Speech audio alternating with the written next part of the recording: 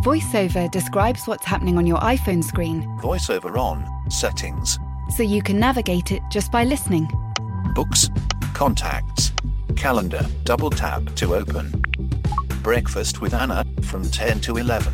And get on with your day. Accessibility. There's more to iPhone. A lot can happen in the next 3 years. Like a chatbot may be your new best friend. But what won't change? Needing health insurance. United Healthcare Tri-Term Medical Plans are available for these changing times. Underwritten by Golden Rule Insurance Company, they offer budget-friendly, flexible coverage for people who are in between jobs or missed open enrollment. The plans last nearly 3 years in some states, with access to a nationwide network of doctors and hospitals. So for whatever tomorrow brings, United Healthcare Tri-Term Medical Plans may be for you. Learn more at uh1.com. Yo, technology, what is it all about?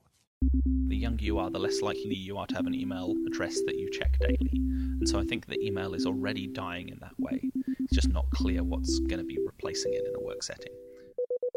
Welcome to Danny in the Valley.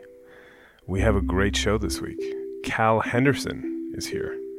Cal is the CTO and one of the founders of Slack, the business messaging platform that has taken the world by storm, or at least the business world.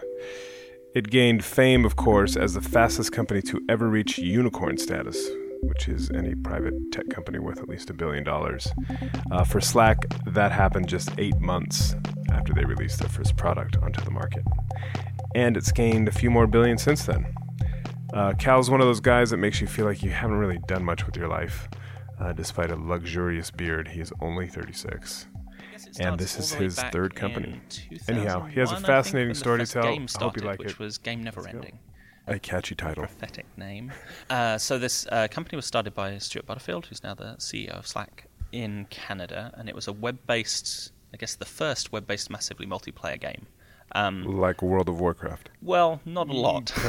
So it predates World of Warcraft and kind of 3D MMOs. It was web-based, so you played it in the browser, and it was not really graphical. It was kind of the web evolution of Muds and Moos, so kind of that online kind of space. Is that like Chutes and Ladders or something? Not exactly. More like, you know, the command line. If you see people who are hackers in films, yeah, you know, and let the text window open. So it looks like that, but you're talking to other people on it, and kind of early internet, kind of half game, half kind of social play space. Right. So it was kind of the evolution of those onto the web, using a bunch of, at the time, exciting web technologies. I saw this game, and I was super excited by it, about what they were doing, and wanted to join the company. Because you're a gamer, fair to say? Yeah. I'm not like a super obsessed gamer, but I play video games. And I kind of tricked my way into being hired. How old were you at the time? 20? This was 2003. It was post kind of WorldCom and Enron, post .com collapse. They were a small company in Canada with no track record, making online games which weren't a thing, so there was no money. So you're like, this is where I should work. This is perfect. This is definitely the future. And an idea to try and generate some income to keep the company going was to repurpose some of the technology that had been built for the game and build something else that they could charge for. And that's where Flickr came from, the photo sharing website. Flickr still exists? Flickr does still exist. That might be offensive. No. I think I had a Flickr account. It's owned by Yahoo, so will shortly be owned by Verizon. Right. The intention was we'll spend 3 or 4 months building this thing, and then it'll make some money on the side, and we can go back to building the game. And you were still in the UK? I was still in London at that point. So you were just, doing this in your bedroom after work? Yeah, basically. I think there were 4 or 5 people who worked on the initial version of Flickr, and we're in New York and Vancouver and Seattle, and I was in London. Right. And so we launched it at the Emerging Technology Conference in San Diego at the beginning of 2004. And the very first version of Flickr, in fact, wasn't really a website. You couldn't view a photo on a web page. It was a real-time chat room in which you could share photos. And it was in Flash in the browser. And so if we were online at the same time, we could be chatting and I could drag in a photo and you would see it. Which sounds kind of dumb. Turns out it was kind of dumb. And it very quickly evolved into the more classic photo sharing website that exists today. Right. That doesn't seem particularly interesting now, but at the time there was no website where you could go and upload your photos and show them to somebody else on the web. It just didn't exist. So this was cell phones had just gotten cameras. The point-and-shoot kind of digital cameras had been around for a couple of years, but most people didn't own a digital camera yet. It was still APS, film cameras. And so with the explosion of digital cameras and digital photos, there was nothing to do with your photos. There was Ophoto and Shutterfly where you could upload your photos and get them printed, but that was all you did was digital photos, was you got them printed like you would have done with... You couldn't share them. There wasn't a kind of... You couldn't share them with anybody. And so Flickr was the first kind of product in that space that let you put them on the internet and show them to somebody else. What was meant to be a small side project was a runaway success, and so we shut the game down. Game Never Ending ended. Game Never Ending ended, unfortunately, and then Flickr took off. When did you make the move from the UK to California? So when we launched Flickr in San Diego, that was the first time I'd met anybody else on the team. So we all went out to San Diego for the launch at this conference, and I met the team. They turned out to be really nice in person. I'd only spoken to them on the internet before. And then a couple of weeks later... You'd spoken on the phone, presumably. Yeah, I think we had spoken on the phone, but mostly just on email at the time, or probably instant messenger. Right. And a couple of weeks after that, I went out to Vancouver for a couple of weeks to work on some of the features that we were adding. Which is where Stuart was. Which is where Stuart's from. Right. And I just never went home. I was like, this place is nice, and I like these people, so I'll just stay in Vancouver. And were you getting paid? Yes, although we didn't really have any money at the time, so it was sporadically paid. So where were you living? Were you staying on, like, Stuart's couch, or did you actually have your own abode? No, it was, you could afford to rent in Vancouver at that time. Right. Okay, so Flickr starts, it's a runaway success. Game Never Ending ends, and then you sell Flickr. So it was the summer of 2005, and we were trying to decide between raising venture capital to grow Flickr or to take an acquisition, and we chose to be acquired by Yahoo in summer of 2005. And with that, the team, there were 9 of us at the time, and so it was still very small, and we moved down to San Francisco. So how was that? Were you like, Yahtzee, I've just won the lottery? Not really. It was a different time on the internet. This was... Really, Flickr was the first kind of consumer internet acquisition after the dot-com collapse. So there'd been quite a few years of kind of no acquisitions in that space. I think Blogger shortly before was kind of the first one that kicked it back off, but it wasn't the same kind of time. So we didn't know how much of a success it would be. The kind of Web 2.0 was very nascent at that point, and this is kind of pre-Facebook, even pre-MySpace. So that kind of second explosion hadn't happened yet. But you had made a bunch of money, right? Not that much. But $35 million for, I don't know how many people were working there, but it must have been, as a founder, you must have done all right, no? I wasn't one of the founders of the company. Okay, right. But you had stock options and whatnot, like standard. Then you integrate into Yahoo, and that's, was that a happy marriage? Not so much. Unfortunately, shortly after we joined the company, Yahoo reorged and we moved from one department to another under a group that wasn't particularly interested in Flickr. And so for the kind of first year, we weren't really able to hire anybody or grow at all. At a time when the site was growing massively, it was the biggest social site on the internet. It was growing hugely every month. What, just in terms of traffic or? In terms of traffic and users. This is kind of like pre-Facebook explosion. So this is biggest thing on the internet and... Biggest social thing on the internet, but compared to search and Yahoo Mail, it's a tiny drop in the bucket. And so it just didn't get a lot of focus. And so we're kind of starved for resources. In the 4 years that I spent at Yahoo, we only grew the team from 8 to 30 people. So it was pretty small at the time I left Yahoo. Wow. And here in 3 or 4 years, you've gone from 4 people to 800. 4 to 800, yeah. I think it's the fastest growing enterprise software company or business software company. That sounds right. So you leave Yahoo. We left Yahoo with kind of the dream of redoing the game or something like it. So we were all still really interested in the game that we tried to make and failed. And kind of everything had been against us the first time around. It was difficult to get funding. There were a lot less people on the internet. Like web-based games were not a thing.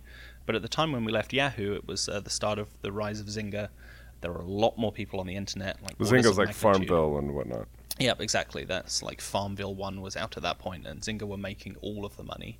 And internet games were kind of, a hot commodity. And we really still wanted to execute on the original vision of like an infinite play space as an online game. And so we left Yahoo and started the company Tiny Speck, which eventually made the game Glitch. And how'd that go? Not very well. So, while we had a lot of excuses about why we failed the first time around, Glitch ultimately failed because we're not very good at making video games. I think... So you finally kind of came around to that realization. Yeah, our passion for them is not equaled by our skills at making them, unfortunately. And we spent 4 years working on Glitch, and by the end of it, we had something we're pretty proud of, and a bunch of people really liked and played every day, but nowhere near enough people to justify the investment that we'd made in building the game and the company. And you had venture capital backing at that point. That's right. Because you were this proven team, you had created Flickr, and they're like, okay, we're going to give you more money to try this thing again. Exactly. And I think our investors weren't necessarily super sold on the idea of exactly what we were doing, but they liked you guys. The team, yeah. Right. So when did you decide, all right, we're not very good at this? I think it was about 4 years in. This isn't growing in the way that we need to. It's something that we've been talking about for the kind of prior year. And we came to the realization that we were going to need to shut the game down. And so we shut it down in November 2013. We had 40, 50 employees at that time, and we had to lay nearly all of them off because we had sound designers, level designers, people drawing clothing and animating the clothing and objects in the world, and the kind of thing that only makes sense for a game company to have. At that point, we scaled down to 8 people, and we still had a little bit of money left. Our investors didn't really want us to give them a bit of their money back. They wanted to see what we would do next. And so we tried to figure out what we could do next, like starting from scratch, what's something interesting that we could work on. And while we were building the game, we were split mostly between the game studio in Vancouver and engineering was in San Francisco. And so we'd been using IRC, Internet Relay Chat, to do all of kind of our communication and production communication. And over the time that we'd been using IRC, we'd been building a bunch of stuff on top of it. So like logging and search so that you could find things later, and a mobile interface so that you could post messages and read messages from your phone. And anytime somebody was working on a game asset and uploaded it, that would post into a channel so that you could see stuff being designed. So you built all of these kind of little programs to help you guys to work better effectively. Yeah, exactly. To develop the game. Yeah, so everything about the development and the running of the game. So if somebody purchased something in the game, that would show up in a channel as well. And is that common for if you're setting up a company and you're trying to do X, you create all of these other systems to help you achieve that? I don't know, but it's definitely common for us. It was just like the obvious way to work is that we wanted to, build all of this tooling to make it easier to do the work that we were doing. So while we talked about a lot of different things that we could do after we shut the game down, we came to the realization that whatever we did next, we would want a similar system to communicate while we did it. And so we figured if we would find that useful, then maybe other people would too. And so turned that system into a product, and that became Slack. So it feels like you were kind of rummaging around in this giant haystack for this game or whichever idea it was, but you had the needle kind of in your pocket the whole time. I guess so, yeah. I think at the beginning of working on the game, we wouldn't, the idea of Slack definitely hadn't crystallized, what that kind of tool set would look like. And so it took the development of that game to figure out quite how we would work together. And so you decide to do Slack, and then do you create a kind of beta version of the product and then release it onto the world and see what happens? More or less. Not really.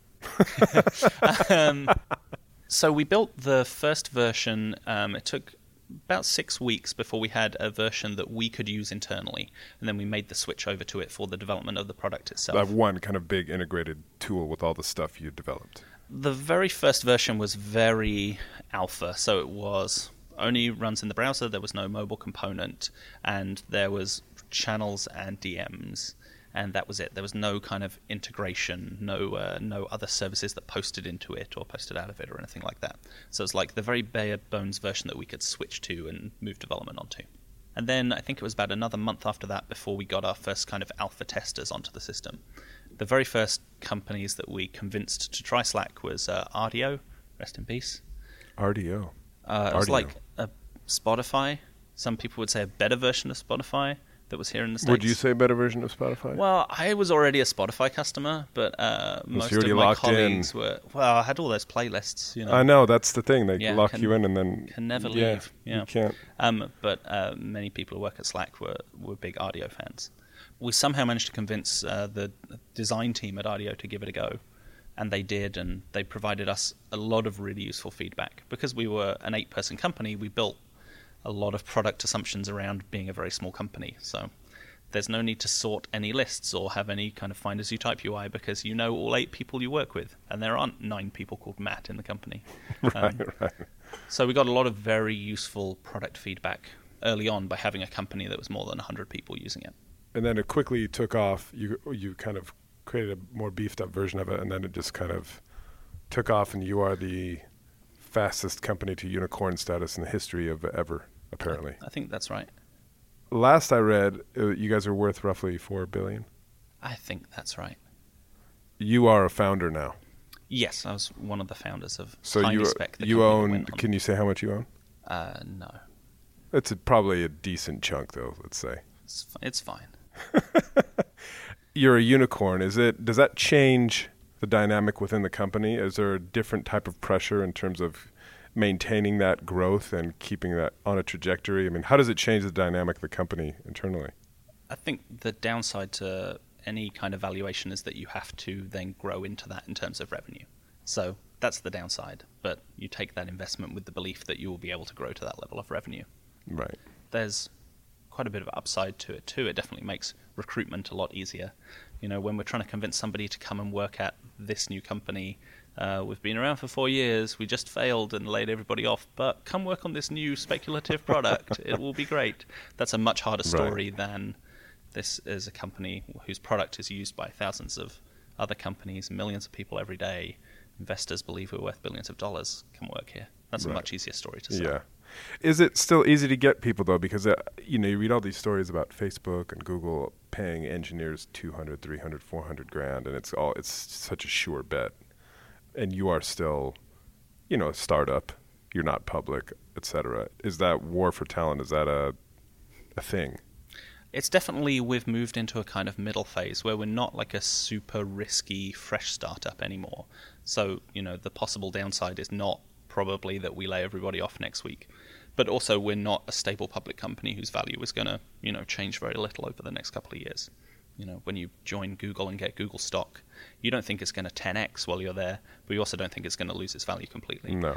So it's a very different kind of proposition. And as the company has grown, those are the kind of companies that we're competing with on offers. Either those kind of stable public companies or the very large private companies. Are you surprised you're here? There was a whole kind of hackery coder scene in London when you were living there. Is that right? Yeah, that's right. My kind of peer group in London were the early bloggers, people who had, personal websites in around 99, 2000. You have a website, correct? Yeah, I still have a blog in theory. I posted to it once this year. So in theory. Well, I mean, I saw you put. There was a post on there about complaining about you couldn't find a certain type of sushi towel.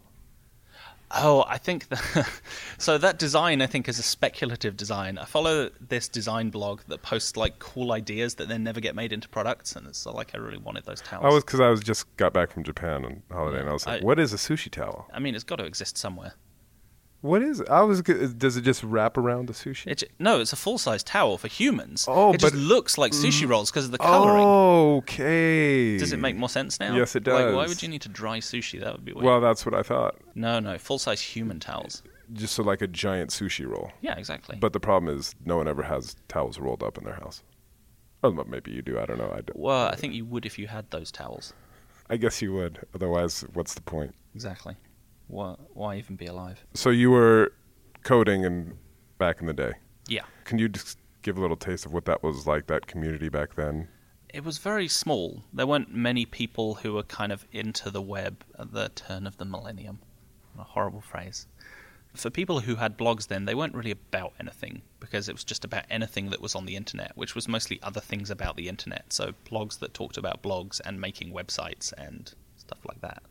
So it was like an interesting time. That kind of boom hadn't come to the UK in the same way, so there wasn't all this kind of money sloshing around for internet startups We had a couple of high-profile failures like Boo.com. I remember Boo.com. Several of my friends worked there, so it was an exciting time. But the same kind of thing hadn't happened in the UK.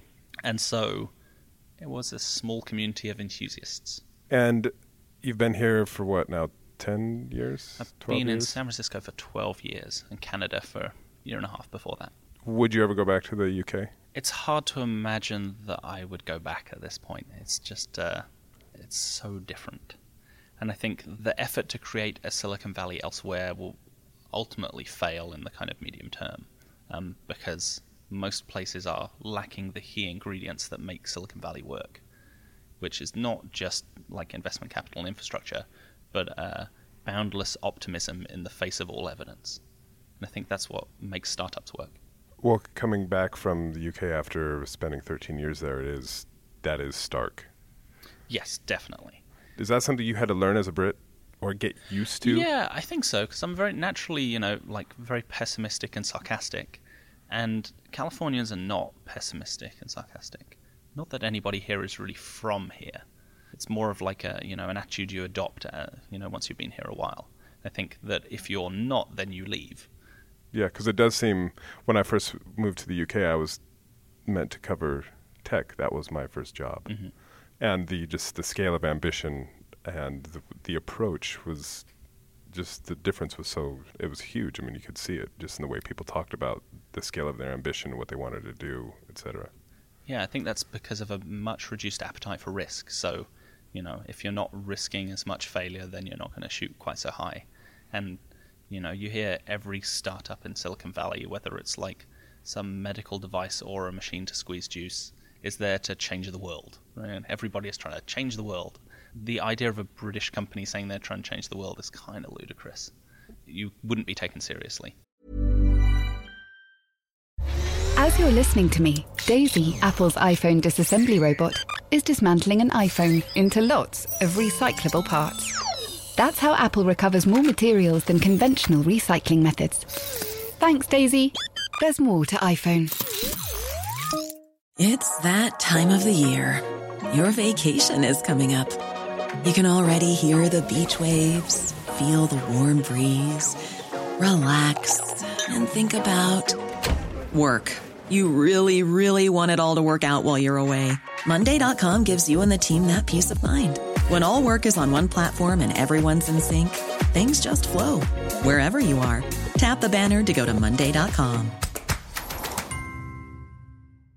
Planning for your next trip? Elevate your travel style with Quince. Quince has all the jet-setting essentials you'll want for your next getaway, like European linen, premium luggage options, buttery soft Italian leather bags, and so much more. And it's all priced at 50 to 80% less than similar brands. Plus, Quince only works with factories that use safe and ethical manufacturing practices. Pack your bags with high-quality essentials you'll be wearing for vacations to come with Quince. Go to quince.com/trip for free shipping and 365-day returns.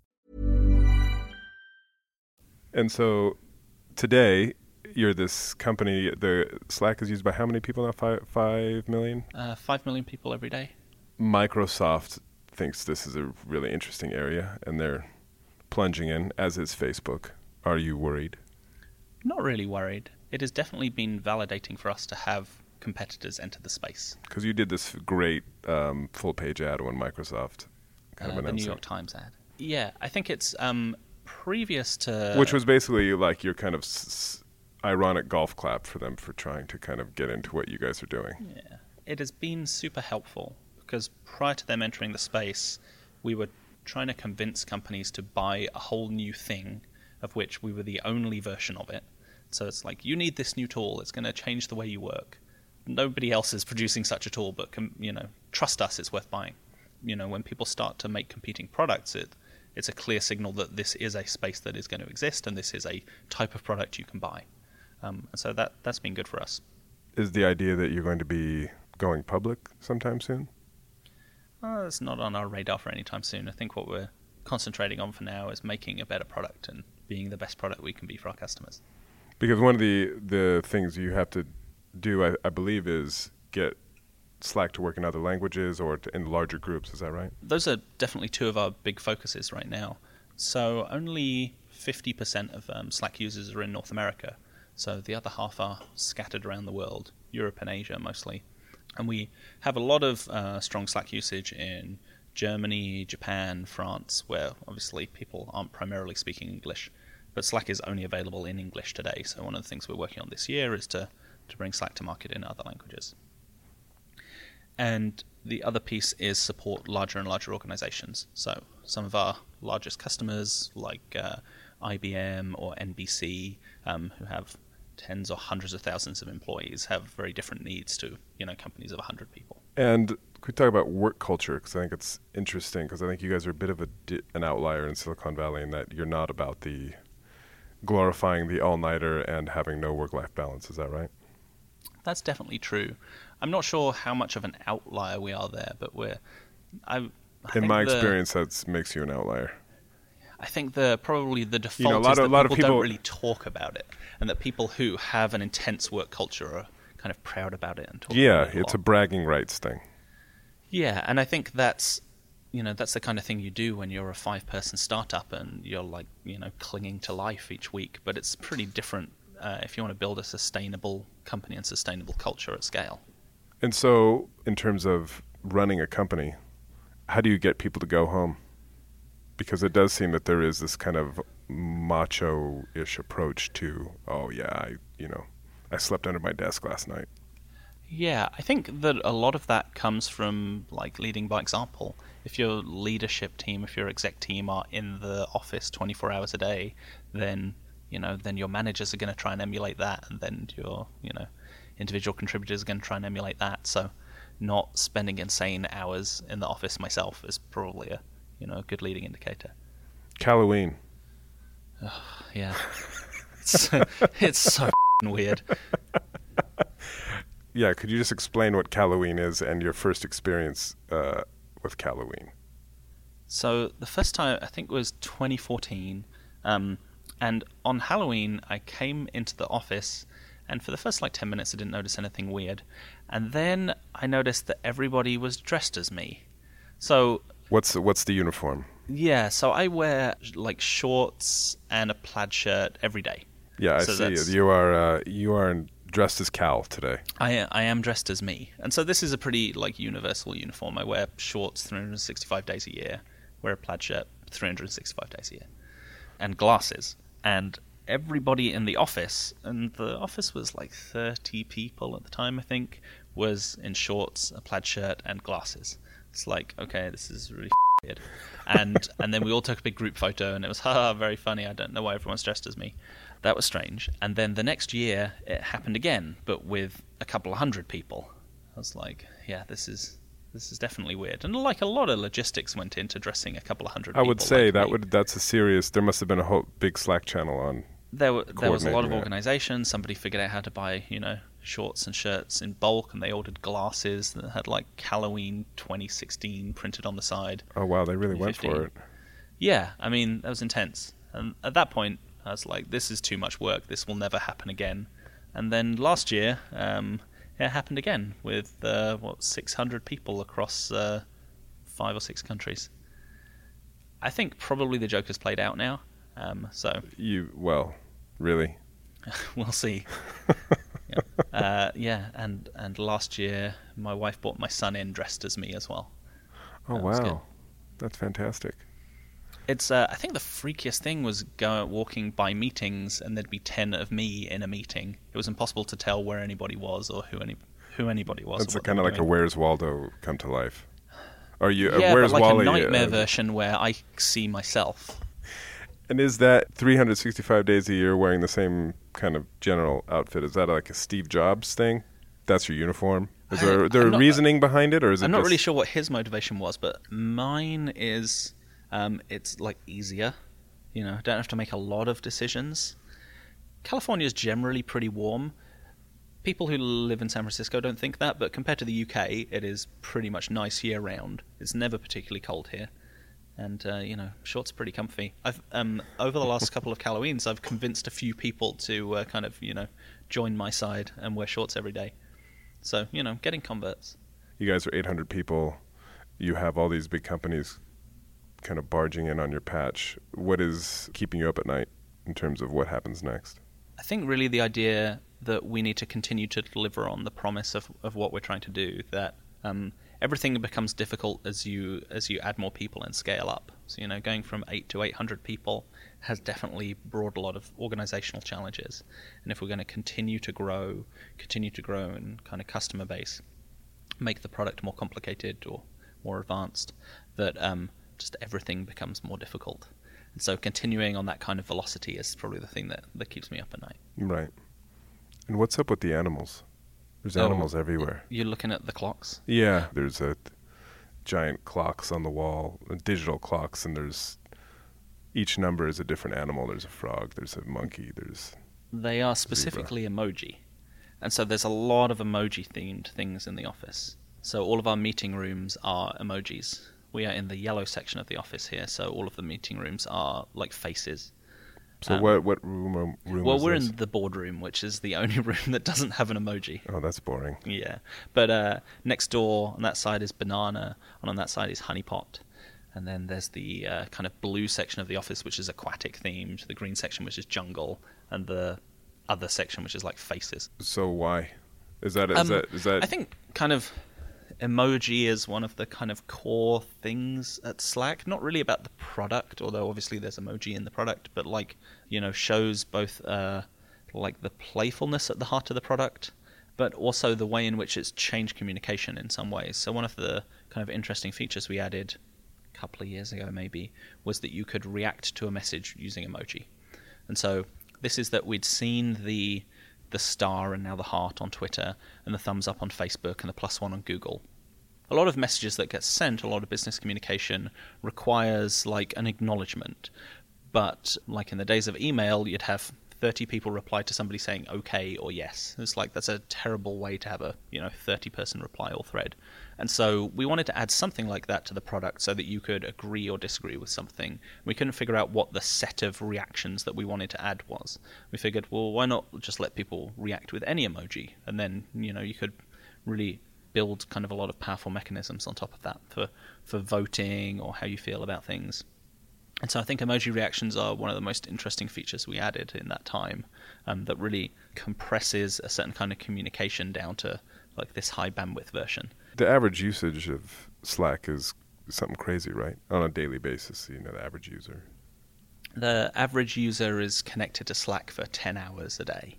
That's like Microsoft Office style. It's the one app that people have open all day alongside whatever it is they do. So alongside Photoshop or a code editor or Salesforce or Excel. So this is a bit of a trite question, but is email dead? No, email's not dead, and I don't think it's gonna die for a very long time. It's it's the cockroach of the internet. It's gonna be around forever, and definitely perhaps it would be marginalized, or it will no longer be, or it seems like it's already going out of being the primary way that people communicate. I think that's definitely a trend that's already started, and it definitely started in the kind of more consumer space with the rise of iMessage and WhatsApp and WeChat and Facebook Messenger, that you don't expect to email with your friends or your partner or your family, or maybe your family, but use a different medium for each group of people that you talk to. And increasingly, email is being marginalized to spam, business-to-business contact, where you're not talking to your colleagues but somebody in another company, and automated systems. So a lot, if you look on your inbox today, a lot of those emails are going to be like a Twitter notification or a Facebook notification or a LinkedIn request, or if you're a developer, it's from GitHub or Travis or a notification from Salesforce. And so a lot of that kind of automated communication, email makes the most sense for a way to reach anybody with those kind of notifications, but is kind of a terrible medium for those messages because there's no way to like aggregate them in a compact format. They're very kind of cumbersome to read a lot of. It's not a stream you can dip in and out of, which is what makes sense for some of those kind of modes of communication, and is non-interactive. So a lot of what we're trying to do with the Slack platform is bring those kind of notifications into Slack in a way that we can present them in a richer way and add interactivity as well. I don't know how much you know about your customers, but is there a generational break between email and Slack or these kind of different approaches? In terms of using Slack, not so much, but in terms of not using email, that's definitely the case. Like, the younger you are, the less likely you are to have an email address that you check daily. And so I think that email is already dying in that way. It's just not clear what's going to be replacing it in a work setting. So I think that over the next decade, everybody will use something like Slack in the workplace. Obviously, our hope is that it is specifically Slack they use in the workplace, but I think that that's an inevitable change that's coming anyway. Is it weird to wake up and know that you're worth hundreds of millions of dollars? I guess it's more daunting that it's that kind of responsibility. You know, responsibility? That millions of people are like, relying which yacht am I going to buy today? I think it's knowing that millions of people are relying on you to be able to get their work done. You know, and in the kind of age of services rather than installed software, it has to continue working for people to be able to use it. But the idea that you're all of a sudden have more money than you could ever spend, is that something that actually ever... Because it's, you know, people have a fascination with this idea of, you know, of wealth and kind of making it. Is that something that occurs to you? It's not something I think about a lot. Really? Mostly just think about work. Right. You seem to think about shoes, too. Last time I was here, you had a pretty cool pair of shoes. These are also quite cool looking. Yeah, what was I wearing last time?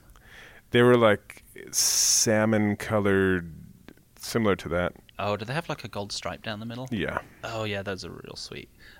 These aren't quite so cool today, but yeah, I do have a lot of shoes. Do you have any other, you know, things that you treat yourself to? Shoes and Lego. Lego? Yeah, Lego. Oh, the new Saturn V rocket that just came out is real sweet. There's a Saturn V rocket in Lego? Yeah. How big is it? I think it's like about 1 meter tall. It's on back order right now, so. Do you have it? No, I have it ordered. Right. Yeah. And so you actually, do you have like a Lego room in your house, or? I do.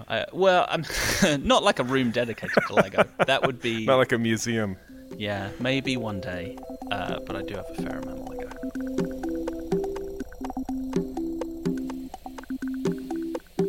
And that is all the time we have. I'd like to thank Cal for taking the time to talk today. It's a pretty unbelievable story. I look forward to seeing where it goes to from here. And I am hoping that it means lots more shoes and Lego for our friend Cal. So until next week, I bid you farewell. And please, if you like what you hear, do go to iTunes, give a rating and review. It's a big help. And of course, you can read me every Sunday in the newspaper. Have a good week. Bye-bye.